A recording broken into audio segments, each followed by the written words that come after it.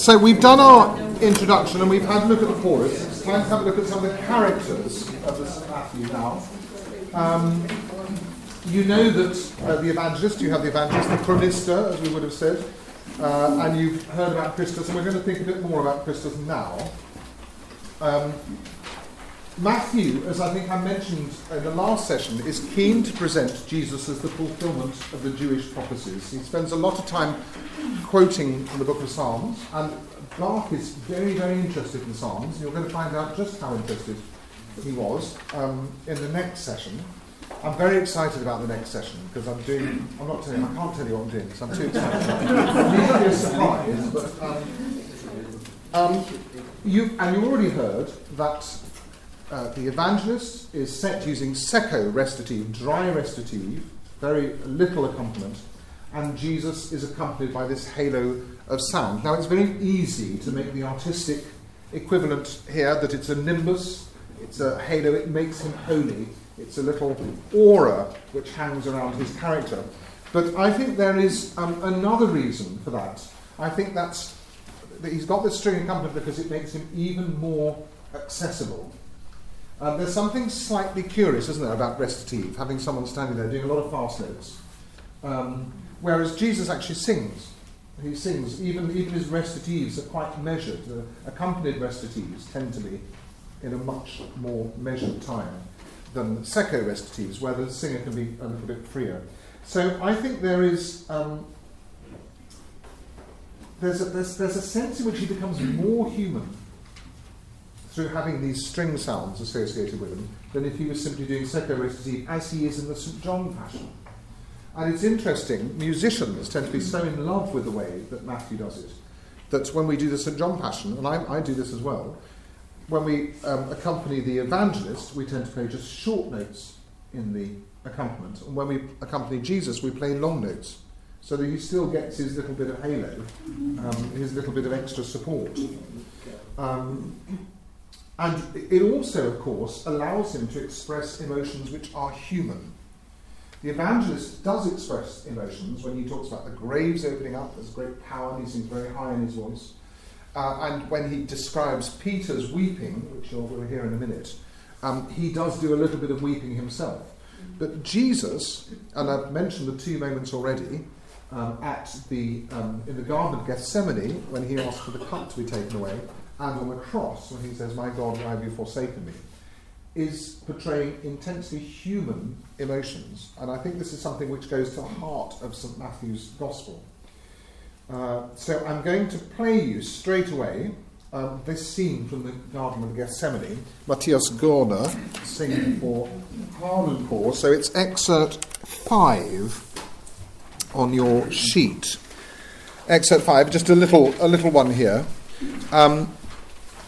This is Jesus with his halo. Okay, so you'll hear the strings going on. You want to notice, especially in the last statement of Jesus, "Meine Seele ist betrübt bis an den Tod." My soul is troubled even unto death. There's a throbbing bass line, which goes wah, wah, wah, wah, which is the heartbeat, I think. That's what he's doing.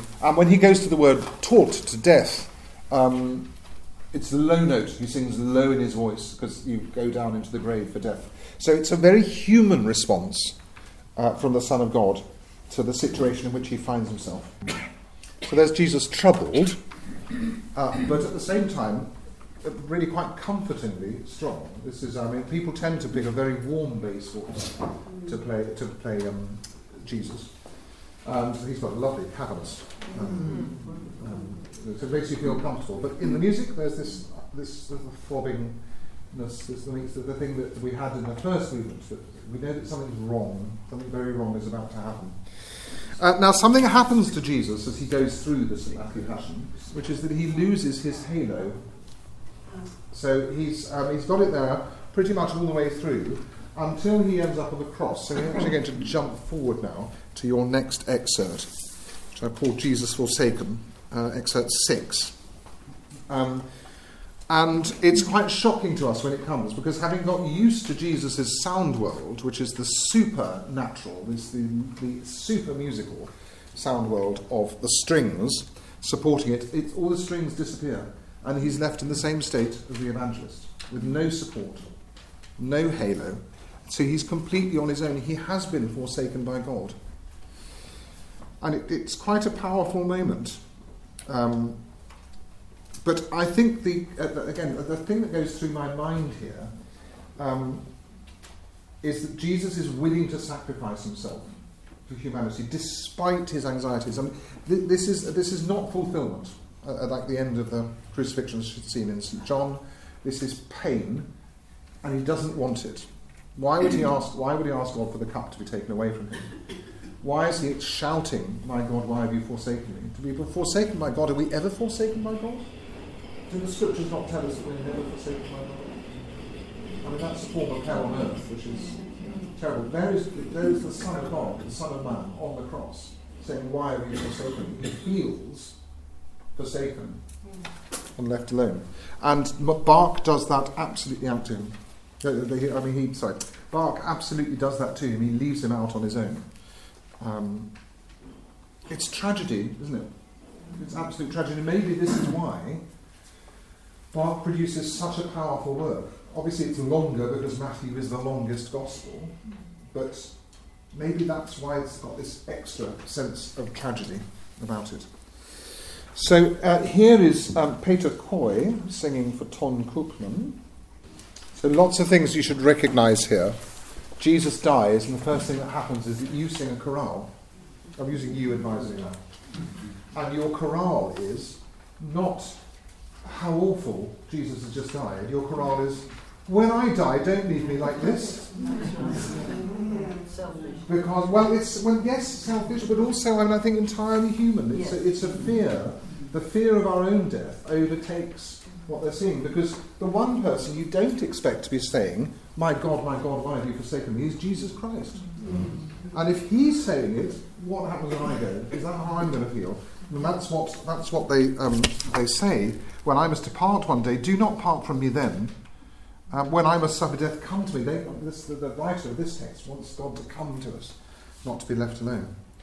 Again, you're doing your schizoid thing, so you're being the crowd. Let's see if Elias comes to help him. It's a great bit of drama here. It's real EastEnders stuff. There's Jesus on the cross calling out for Elias. And people go, "Oh look, he's calling out for the prophet Elijah. Let's wait and see if he comes." It's very gossipy. It's very sort of real drama. And did you see that Jesus has lost his strings? Again, they play the organ notes long, which is what we do in the St. John Passion. So he has some support. He's not as short as the evangelist. Interesting. A very human Jesus, I'd suggest. Now, I want to talk a little bit about this guy who wrote these texts, who has the nickname Picander. That's how he wrote his. Name. Christian Friedrich Henrici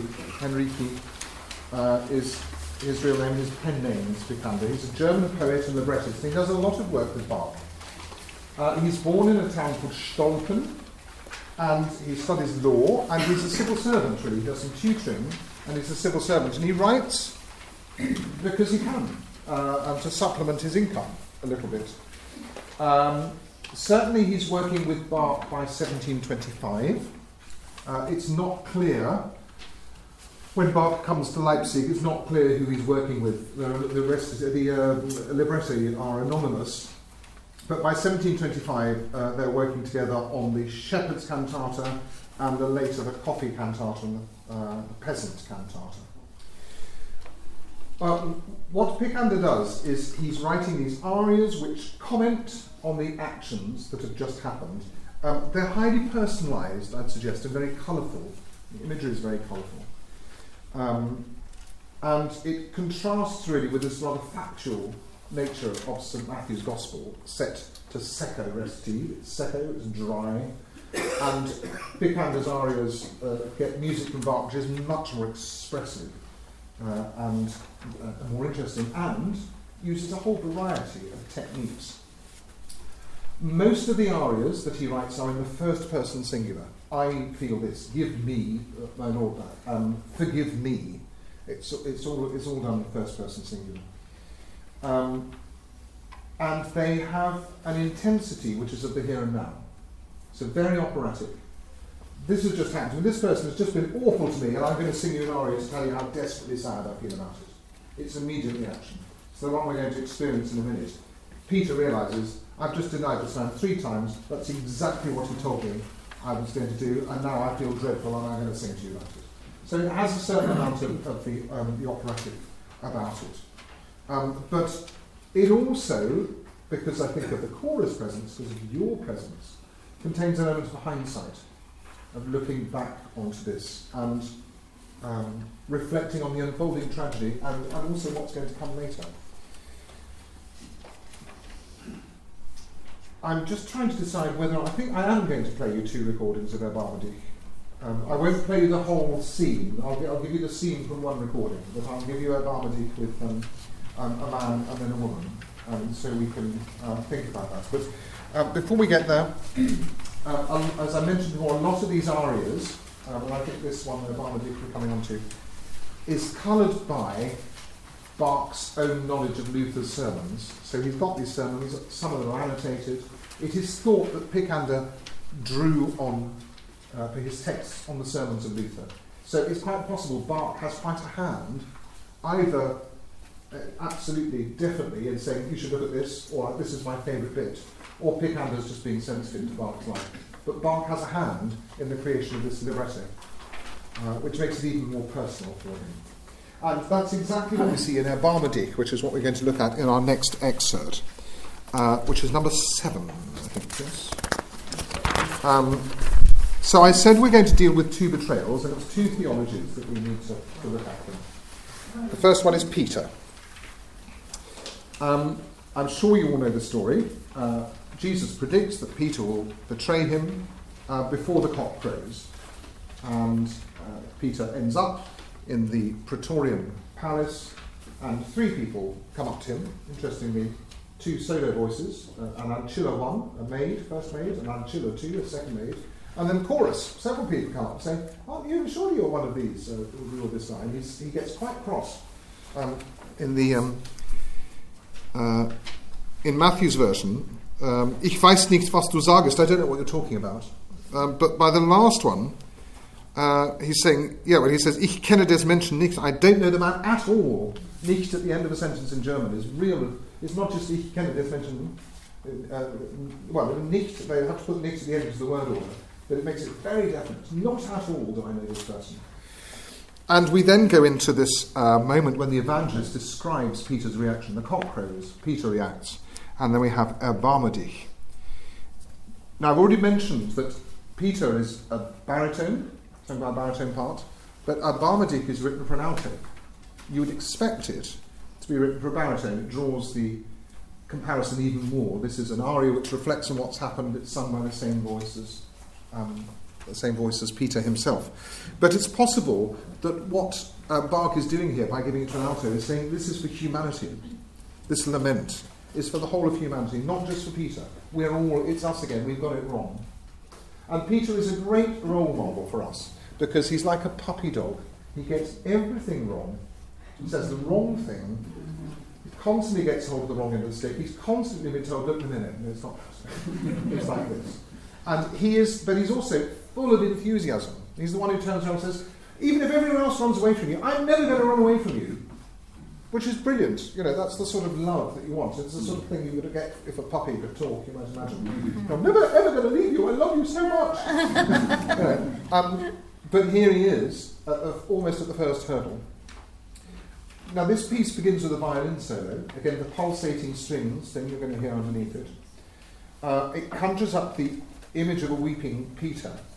But I think it was first John Butt, a great Bach scholar who lives up in Scotland now, who noticed that the melody is only ever played in full by the violin. Peter never sings it in the full, because he can't, because he's human. The violin is divine. The violin is perfection. That is the lament. And the vocalist starts to sing, and he sings some of it, but he always, or she, always veers off into another direction, because he's human, because we get it wrong. And we try to attain perfection, but we can't get there. It's the nature of the human condition. It's what makes us so brilliant and so frustrating. So I'm going to play this recording now. I'll do Kulpman first of all, which is with an alto countertenor called Kai Wessel. It's a man. It's pretty extraordinary, isn't it? Yeah. That's for us, that aria. That's for us, I think. That's why an alto is singing it. It's very long, so that is 30 seconds shorter than Harnoncourt's first movement, and 30 seconds longer than Harnoncourt's first movement, and 30 seconds shorter than Kulpman's first movement. So it's almost as long as the first movement, which we know is one of the longest things that Bach's ever written. It's extremely generous writing. It's very, very beautiful. It's powerful. He sings it extremely well. Who is He's it? got that's a guy called Kai Wessel, Kaivessel, for Tom Kulpman, and he's got that very brilliant ability to take his vibrato off completely, but to crescendo, so you get that sort of intensity of sound, which goes through it. And it's beautiful instrumental playing as well. But do you see what I mean about the violin? In a sense, it's a dance between humanity and the divine. But the humanity can't quite keep up with it. You can't sing the same notes as the divine. Did anybody here see the Jonathan Miller production, if I could say, of the St. Matthew Passion? And he has the two of them sort of dancing around each other. I think it's exactly what it is. Around each other, because that's what the music is doing. It is, absolutely. Yeah. And therefore it is also a love song, as well as being a lament. Yeah. There's a lot of love. So I won't play the whole of that scene, but I will give you in... this is Bernarda Fink for Harnoncourt. So here's a female voice. Different. Different, I would suggest, first of all, I'm going to talk about the voice in a second. It's different in terms of tempo. So if I think for Harnoncourt, Peter's in a state of some distress. I mean, he's panicked. It's a much more panicky performance. It's all, I've done this awful thing. He's like that, being probably true to his character. Whereas for Tom Kulpman, he's just totally exhausted. I mean, the Peter is spent. His life has come to an end. It's so slow, it's virtually stopped. His heartbeat is barely going. Preferences? But I agree with you that I think there is a much more human quality. It feels like a real human being because it's not quite so perfect. He is pretty perfect. You must always remember that in the recording world, that could have been edited to within an inch of its life. But it sounds pretty perfect to us. The tuning is very good. It's very pure. It's almost otherworldly in the lack of vibrato. This is the woman's performance is more human. I agree with you. It's more panicky. It's less perfect, actually. Its tuning is slightly less perfect. So, but for me, I have to have both of those things because I love the otherworldly. I love the pain of the otherworldliness. It's seriously painful when he gets on a note and does that. You're really thinking, God, can I bear for this note just to go on any longer? Because it's actually like a sword through the heart. Whereas when you hear Bernarda sing it, it's much more real. It's more visceral somehow. So I need both of those things in my life. Actually. So this is the great joy about music. Of course, there's no right way. There's just music. Okay, there's Peter. He gets a lovely aria. He does it wrong, and I'm going to be glib if I said that he was embraced and patted on the head, but he's consoled. He's consoled, and we see him weeping, and we feel for him because he's got it wrong, and that's us. Judas is a fascinating character. I'm sure you know that in some traditions, Judas is regarded as a saint because were it not for Judas, Jesus would not be crucified, and there would be no redemption. How can that be a saint? Well, because he is the instrument through which. I know that. But we need to go through that. it's a bit like for what's he called? Milton in Paradise Lost. The snake is perfect in Paradise Lost. He's beautiful. His colours are more beautiful than anything else. He's the most attractive thing in the Garden of Eden. And he goes wrong when Satan enters him, when he enters his mind and puts it in his mind to go to Eve and say, do you fancy that apple up there? It's Satan who does that to him. So Judas, in a similar sort of way, for some traditions, Judas is the conduit through which we get salvation.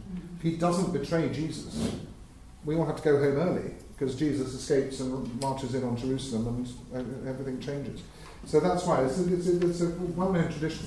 And I'm very interested in what happens in Matthew's Gospel, because I think Matthew portrays Judas in an extraordinary light. So we know he betrays Jesus, he goes to the authorities, and he says, "What will you give me if I betray this man to you? Give me 30 pieces of silver."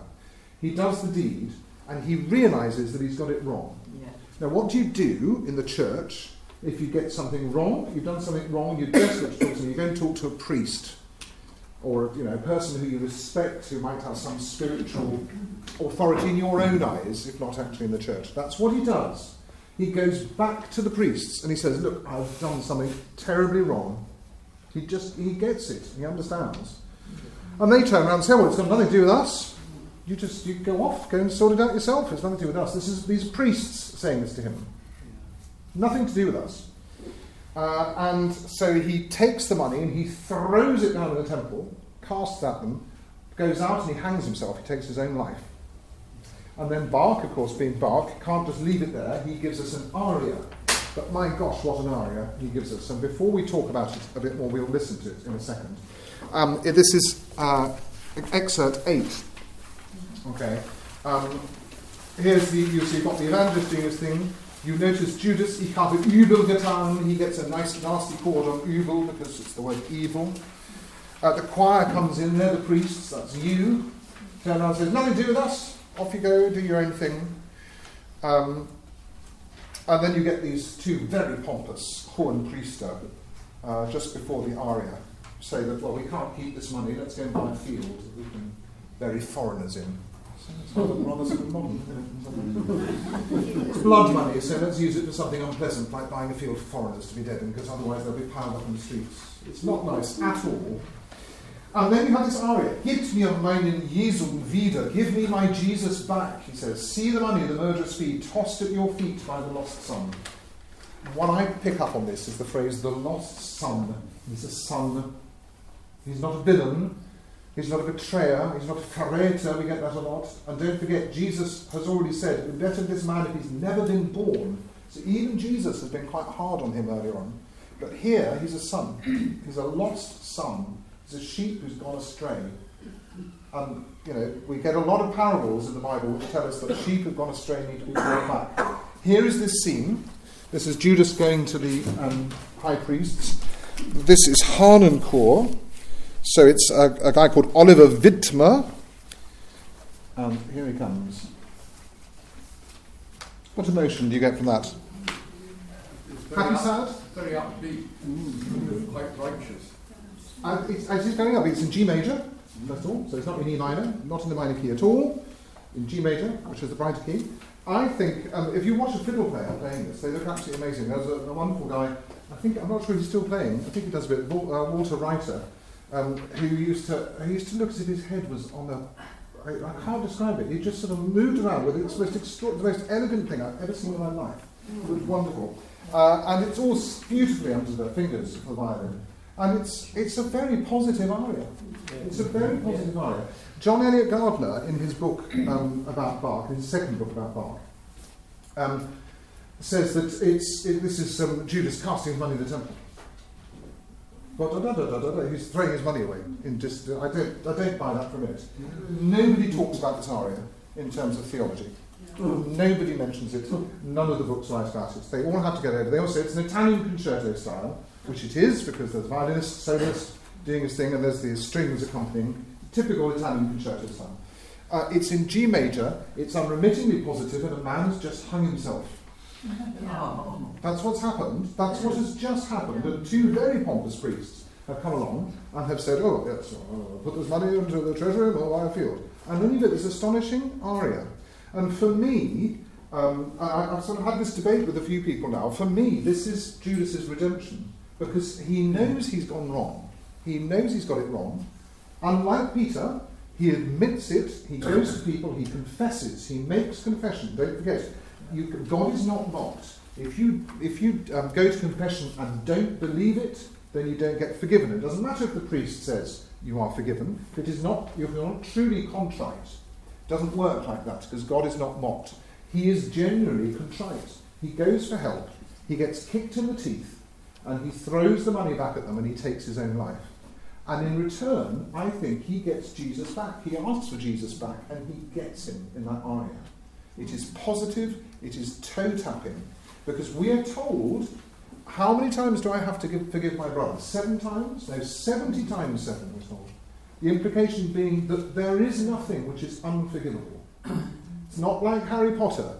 There are no unforgivable curses. You know, everything is forgivable. And that is very hard for us to hear. It's deeply uncomfortable, because no matter how we try to rationalise sin and other people's wrongdoings, there are things which we believe are unforgivable. And the church, the gospel of Christ, does not teach us that. So even for Judas, the man for whom it would be better if he'd never been born, in Jesus' own words, can have forgiveness, is what I'd suggest to you. And I think that's quite uncomfortable. And I think that's why that aria is there, and I think that's why nobody talks about it, because they don't understand it. It doesn't fit. It's easy, isn't it? Peter's sad, he's got it wrong, he gets a really sad aria. That's fantastic. He gets that. Judas is evil and we all hate him, and he gets this really happy aria. So what's going on? Well, it's just an Italian concerto movement. He's self-righteous. He's saying to you, I got it right. I don't think so, because he's asking, because it's the text. Picander has come up with, there is tension in it. You're right, there is tension in it. There's a slight tightness about it. I would say that performance is too slow, and I think that, again, it's slightly held. I like something with a bit more bravura and sweep about it. But the fact of saying, give me my Jesus back, that's what he now wants. He wants to have communion with Jesus again. So, I mean, this is good news for us. We've had our Lutheran, you're miserable, you've got it wrong. We've had quite a lot of that today. This is good news for us, that forgiveness is there. We have to ask for it, and we have to want it, we have to desire it. Yeah, so does Judas represent part of us? And I think the answer is that Judas and Peter do represent part of us, and maybe that's why they're side by side in this story. Because Judas is more extreme. I mean, Peter doesn't mean to get anything wrong. Peter just gets things wrong. He's impetuous, and he's impulsive and emotional. And Judas is calculating. He goes to other people and he says, and it's financial. It's, what will you give me if I do this? What reward will you give me? He's nasty. We know he's supposed to look after the purse, isn't he? Judas. That's his job. I think yes, because we can get things very, very wrong. People die, people get murdered because people behave. People get abused because people misbehave. And if there is true repentance there's still life everlasting. Both of those are part of human nature, aren't they? They are, absolutely. Don't you think the way that when Jesus greets Judas in the garden and he says, my friend, I think that's such a tender moment. It is. Mein Freund. Actually, Bach doesn't like the appoggiatura. It's mein Freund. Everyone has to go, mein Freund. Well, I still think it's an astonishing gesture. I suspect, but I'm not entirely sure, that the Lutheran tradition is the same as the Roman Catholic tradition used to be, that if you commit suicide, you are outside the love of God. You may not be buried on holy ground, because you've taken your own life. That's a sin. So, again, it makes Bach's aria even more remarkable. So in a sense, he's sinned twice, because he's betrayed Jesus and he's taken his own life. He's still able to get this.